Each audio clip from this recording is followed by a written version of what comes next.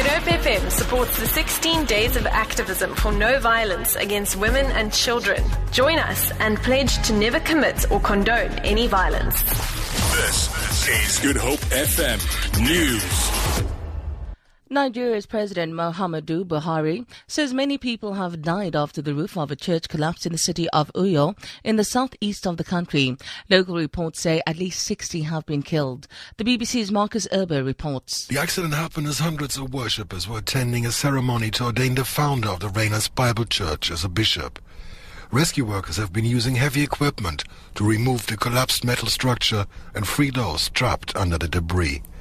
The building in Uyo, the capital of Akwa Ibom State, was still under construction, and the state government says it will investigate whether safety standards were compromised.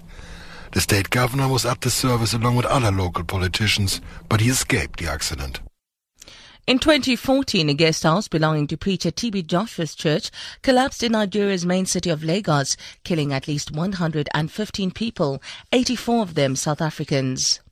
About 200 farm workers at Franschhoek will become beneficiaries of a land reform program. They've acquired half of the ownership stake in the Psalms Delta wine estate.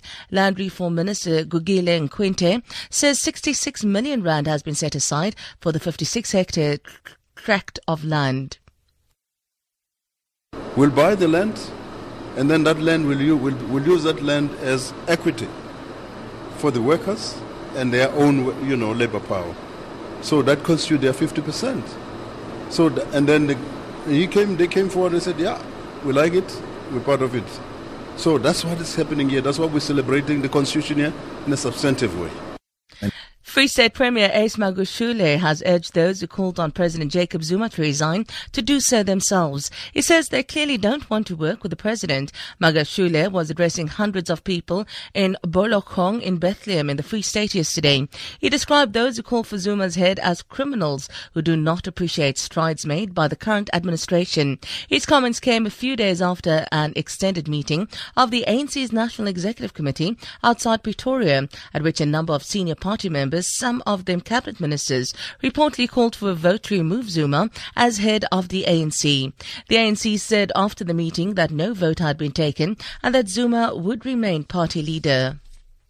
While South Africans celebrated the 20th anniversary of the Constitution yesterday, the journey to this point was not always an easy one. This is the view of former Constitutional Court Judge Albie Sachs. Speaking with the SABC about a recent book he has brought out, Sachs discussed the Constitution. People are saying now it was like a sweetheart deal, and the wonderful saintly Mandela got together with the wise de Klerk and they came to an agreement and they said to the lawyers, okay, give us a constitution. It wasn't like that at all. We had breakdowns, rolling mass action, massacres, people were dying, Chris Hani was assassinated, we nearly had an army coup.